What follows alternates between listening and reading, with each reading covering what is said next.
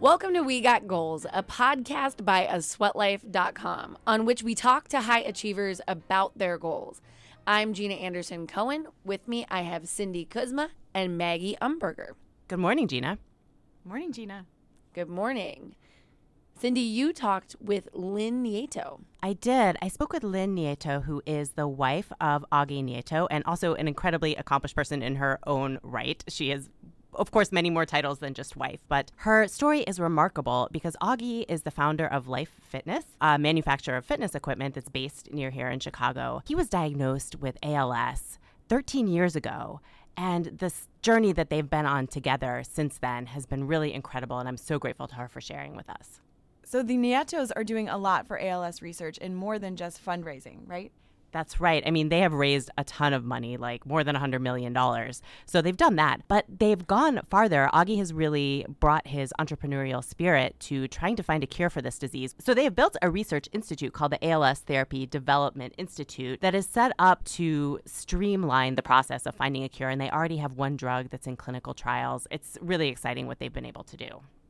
It's interesting to speak with someone who's going through something like this because as a partner of someone who has a disease or who sort of has their freedom taken away, their movement taken away by a disease, it's easy to lose hope. Did you get a sense from her that she has that sort of positivity and hope that's carrying her through?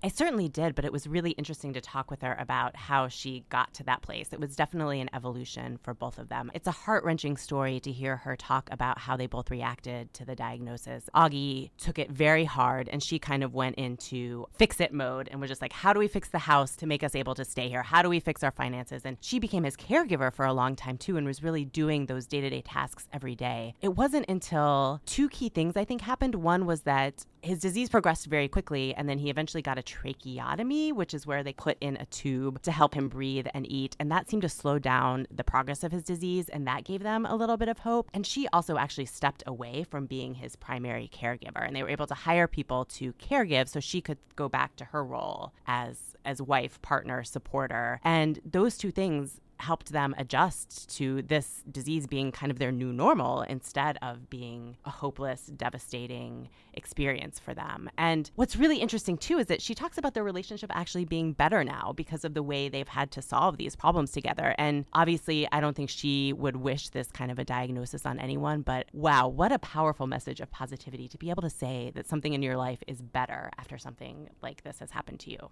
And one other thing I'll say, too, we mentioned a documentary in this interview. Augie is the name of the documentary, and it's going to be on Netflix and Amazon beginning on March 20th. So if you are interested and inspired by their story, which I'm certain you will be, you can check it out. Here is Cindy with Lynn. Girl, I said I'll be on the road. I'll be back. I'm just reaching for a goal. So don't be upset when I'm not. This is Cindy Kuzma, and I am here with Lynn Nieto. Lynn, thank you so much for joining us today on the We Got Goals podcast. Thanks for having me. Appreciate it. Lynn, the first big question we usually ask people on We Got Goals is about a big goal you've achieved, why it was important, and how you got there. And we'll kind of get to that. But, first of all, you're a person who's had your life and presumably your goals within that life kind of upended. I had the chance to see the incredible new documentary, Augie, about your life and your husband's. But for those of our listeners who haven't had the chance to see it yet, I wondered if we could start by filling them in a little bit on the basics of your story. Okay, well, about 14 years ago, Augie, who started Life Fitness when he was in his early 20s, super great athlete, very, very fit, began feeling, actually could see that tangibly that his weights, when he was lifting weights, he was less able to do the same amount of weight.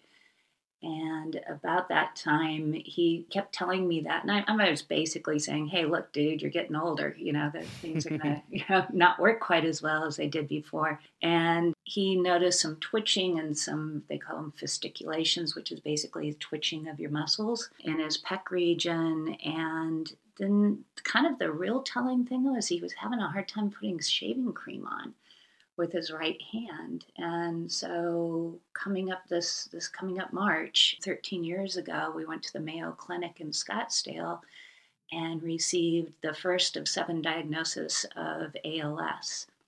And for if you're not familiar with ALS, it is a progressive neurological disease that's typically fatal in 2 to 5 years. The brain works fine, and it's basically almost like an electric cord gets cut, where the brain's sending the impulse for movement, but the voluntary muscles aren't receiving it. So in Augie, it started out in his arms, progressed to his legs, progressed into his bulbar area in his mouth region, where he could no longer speak, and then finally into his diaphragm.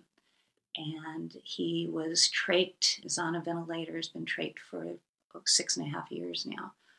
So about halfway through his diagnosis. And he uses his computer and does all his business work using his feet. So he has a roller ball on his right foot, he has a left click on his left foot, and he has his computer mounted on his wheelchair in front of him. And he basically works a lot now. So he always worked a lot. His golf game sucks now, so he doesn't spend time playing golf. But that being said, I just left him a few minutes ago upstairs, and he was working out in our garage. So he, in about 4 years ago, he started working out again with special coaches that up until Augie had only worked with spinal cord injury patients. So he does 3-hour workouts weekly. And that's just been really special for him to go back to something that was so core to his life before. Did you say the first of 7 diagnoses? Yes, we kept going to try to find somebody that would tell us we didn't have ALS. We were unsuccessful in that. Yeah, my brother, who's an oncologist, really kind of took us under his wing when we got our first diagnosis, and we traveled the country to the ALS specialists all over, and unfortunately got the same answer 6 more times. I can't even imagine what that must have felt like for you. How did you process this, and how did it change the way you looked at life and at goals and at the future? I think anytime you receive a life-altering message, whether it's health or there's sort of just a shock factor that you can't quite wrap your arms around. And in Augie's case, he went into a deep depression. Here's this highly functioning guy, started the world's largest health equipment manufacturing company, and he basically couldn't function. And ultimately tried to commit suicide about 3 months into the diagnosis. About that time, we live in a home that's down the side of a cliff that has at least 3 to 5 stairs in and out of every room. And I kind of went the other direction to hyper-vigilance mode of trying to figure out how we could remain in our home and get an elevator installed. And so I went into kind of fix-it mode.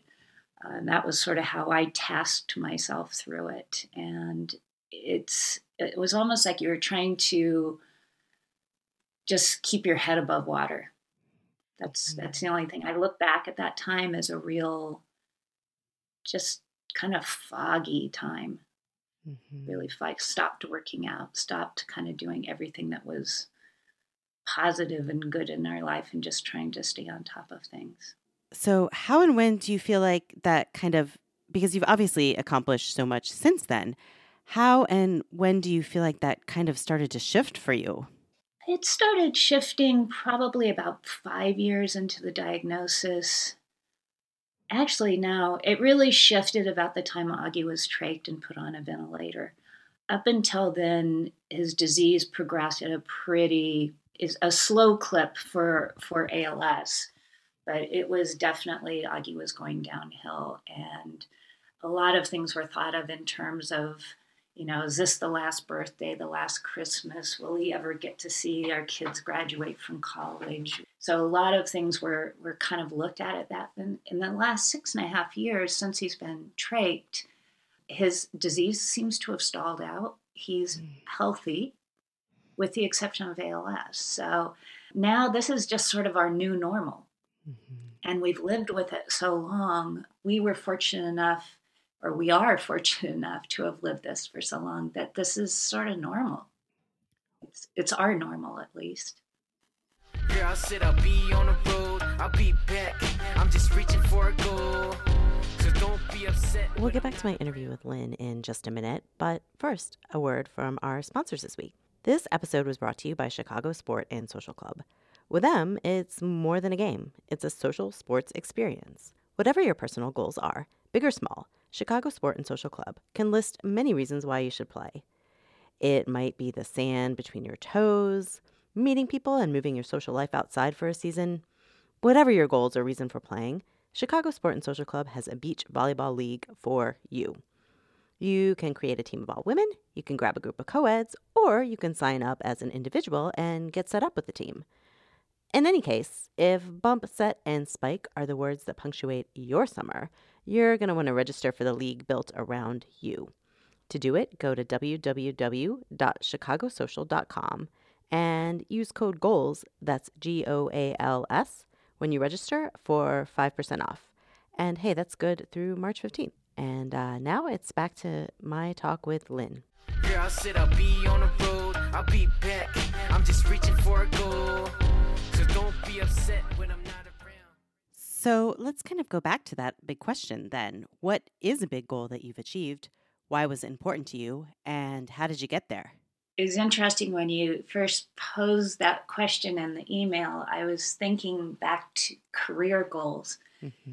And that, as the more I sat and thought about it, the more it occurred to me it wasn't my career goals that really are today the things I'm most proud of. It's our personal, our family, our 4 kids.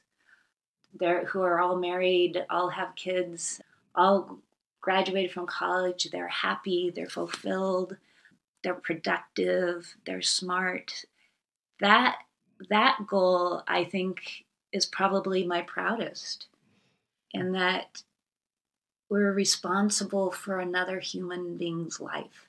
Mm-hmm. And that's a pretty hefty thing to take care of. And so I think that's, even though I'm not certain that was a conscious goal, Mm-hmm. it ended up being that way. I think how Augie and I were able, not that we can take all the credit because they're just great individuals, but kind of living our life by example and invest in their lives. Mm-hmm. So I think that would be probably, at almost 60, that would probably be my proudest goal to date. Remind me, how old were your children when Augie was diagnosed? Our youngest was 17. Our oldest was 21. Mm-hmm. Mm-hmm. So we had 3 in college, 1 in high school. Mm-hmm.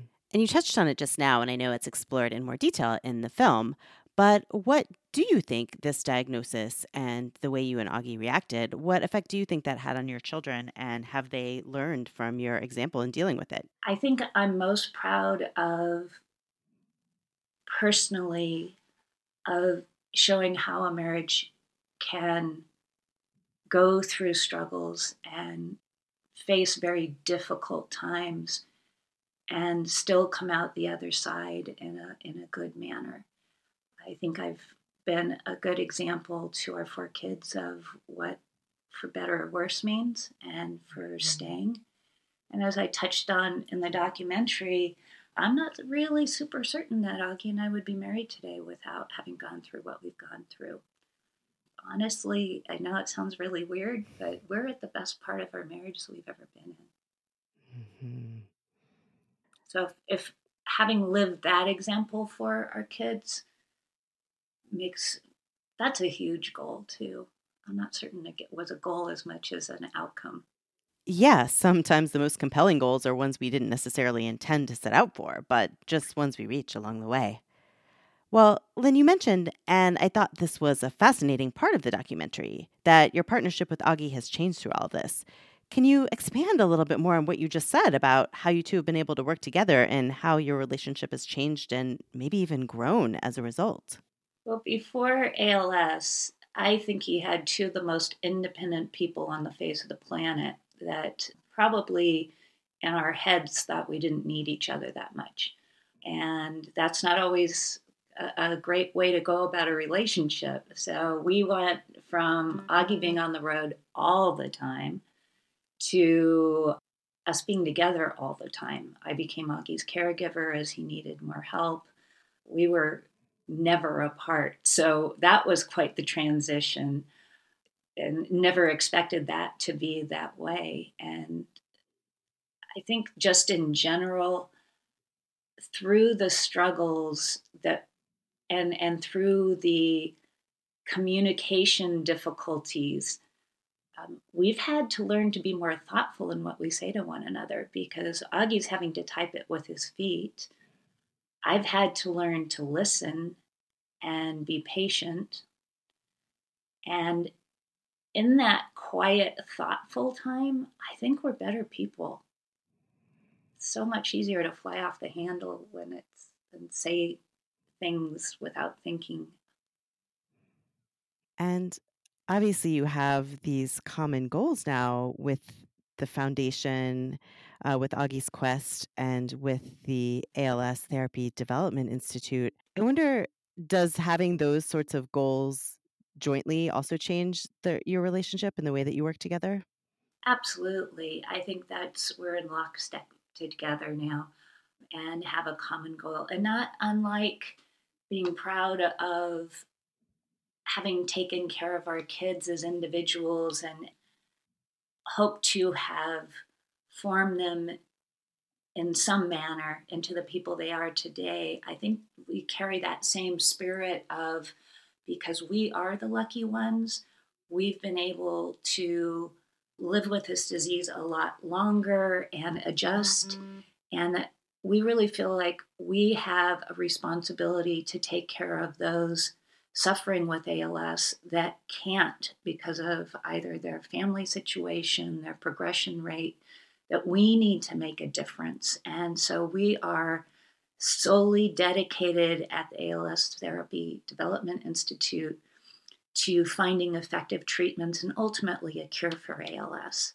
And we have a unique situation that we can. Augie can bring his huge sphere of influence to bear.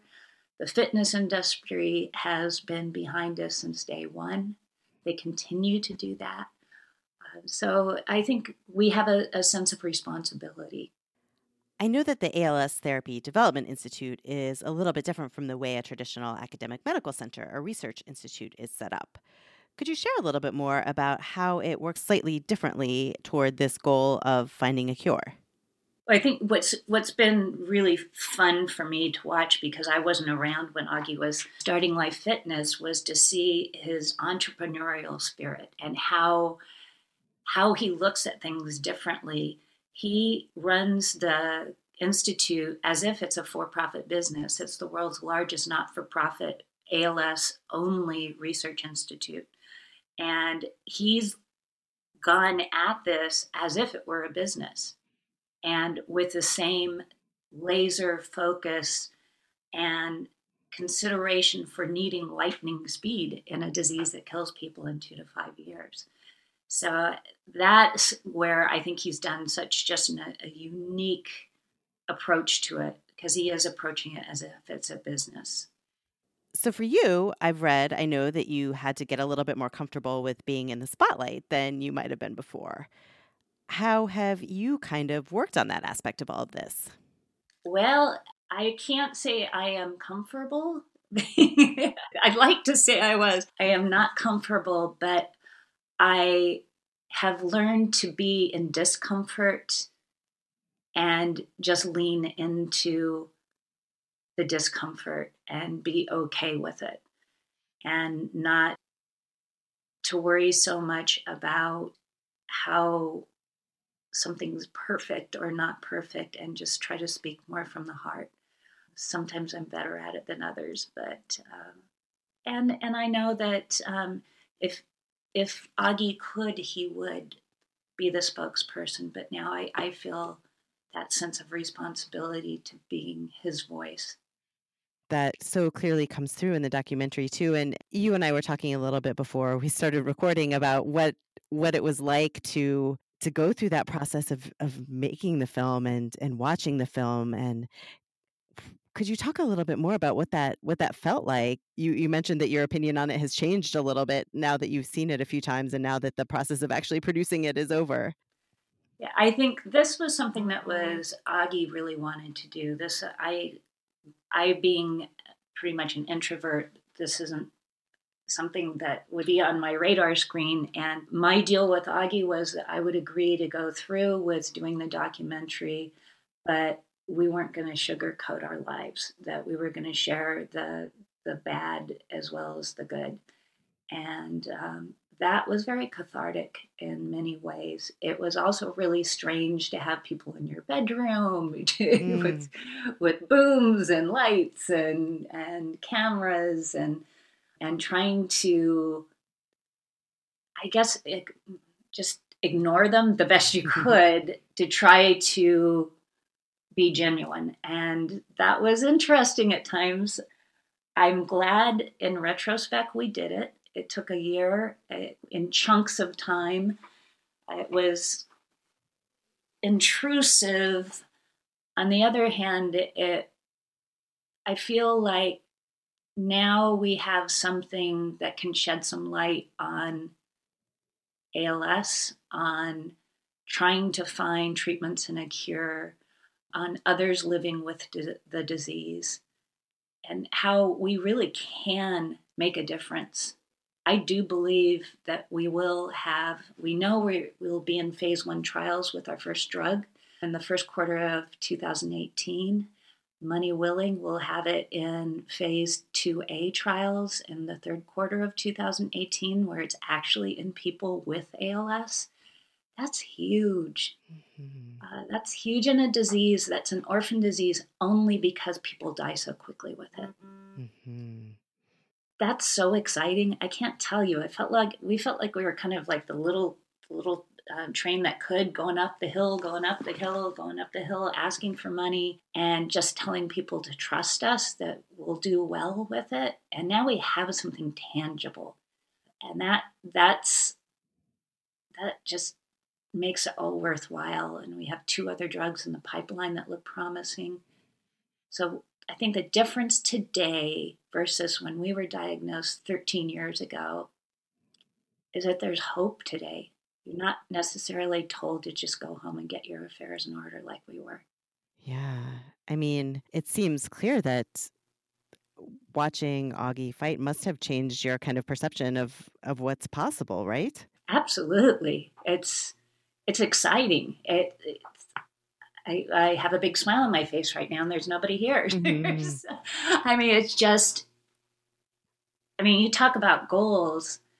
We get this accomplished. We get a treatment and ultimately a cure for ALS. That's a lofty goal. And we're seeing that we quite possibly will get there. Well, as I said, I mean, that's the other big question we ask on this podcast. We got goals, and I'm not really sure you could come up with a more compelling goal than curing this disease. What else do you think it will take to get there? And what else would you say about your plans to continue this effort in the next, 5, 10, few years, however long it takes? I hope it doesn't take that long for those living with the disease. What we've really shown here, Cindy, is that ALS is not an incurable disease. It's just underfunded. So when you ask what we need, it's all money. It's money. It's a plan to accomplish what we're looking to accomplish at the Institute, which is treatments and ultimately a cure for this disease. So right now, that's the only thing holding us back. If we had a huge windfall of funds coming into the Institute tomorrow, we have a plan in place to spend it. So we wouldn't be scrambling around trying to figure out what we're going to do with it. So that's how forward thinking our Institute is. You all have raised a pretty incredible amount of money so far, right? What have your totals been? So Augie's Quest has raised about $62 million in the last 13 years. And Augie is the chairman of the ALS Therapy Development Institute. Overall, during that same period of time, has raised total between Augie's Quest and the Institute $110 million. So that's huge. It's the biggest thing that's ever been done in ALS. And we've spent it all. Yeah, and I think that really helps people kind of wrap their heads around a little bit more what's required here. So, how can people listening? I mean, I know that everyone is going to want to go out and watch the documentary as soon as they're able, but what are some of the other ways that people can keep tabs on the work that you all are doing and maybe even get involved? Well, Augie's Quest is part of the ALS Therapy Development Institute. We're a fundraising arm of it, so you can see the work that we're doing and events that we have coming up at www.augie.quest.org. And for specific things at the Institute, to see AT1501, which is a drug name, not too sexy, but something later will come up in time, at our website at als.net, takes you to our Institute's website. And I think just to see the things that we're doing and even see other people living with this disease, to put a face on it. So we also have a program within Augie's Quest called Team Quest for ALS. We just finished our 4th half marathon, rock and roll half marathon. They're around the country. We did our first one in Brooklyn, followed by Philadelphia, Denver, and just recently in Las Vegas. That was crazy. And we've so far through those 4, by getting through our fitness industry contacts, getting people to get teams together, we've raised over $1 million. So if you have people that are interested in participating, you can see that on the AugiesQuest.org website for future ones. We're doing one in San Diego, Nashville, and Denver again, and New Orleans. It's a cool program. Well, Lynn, it's been so wonderful talking with you, and I can't thank you enough for sharing your story and sharing a glimpse of your life through the film and through this talk today. I thank you so much for taking the time. Well, thank you for having us, and thank you to the listeners for anything you can do to help us get to our goal of finding treatments and a cure for ALS. Girl, I said I'll be on the road, I'll be back. I'm just reaching for a goal. So don't be upset when I'm not around.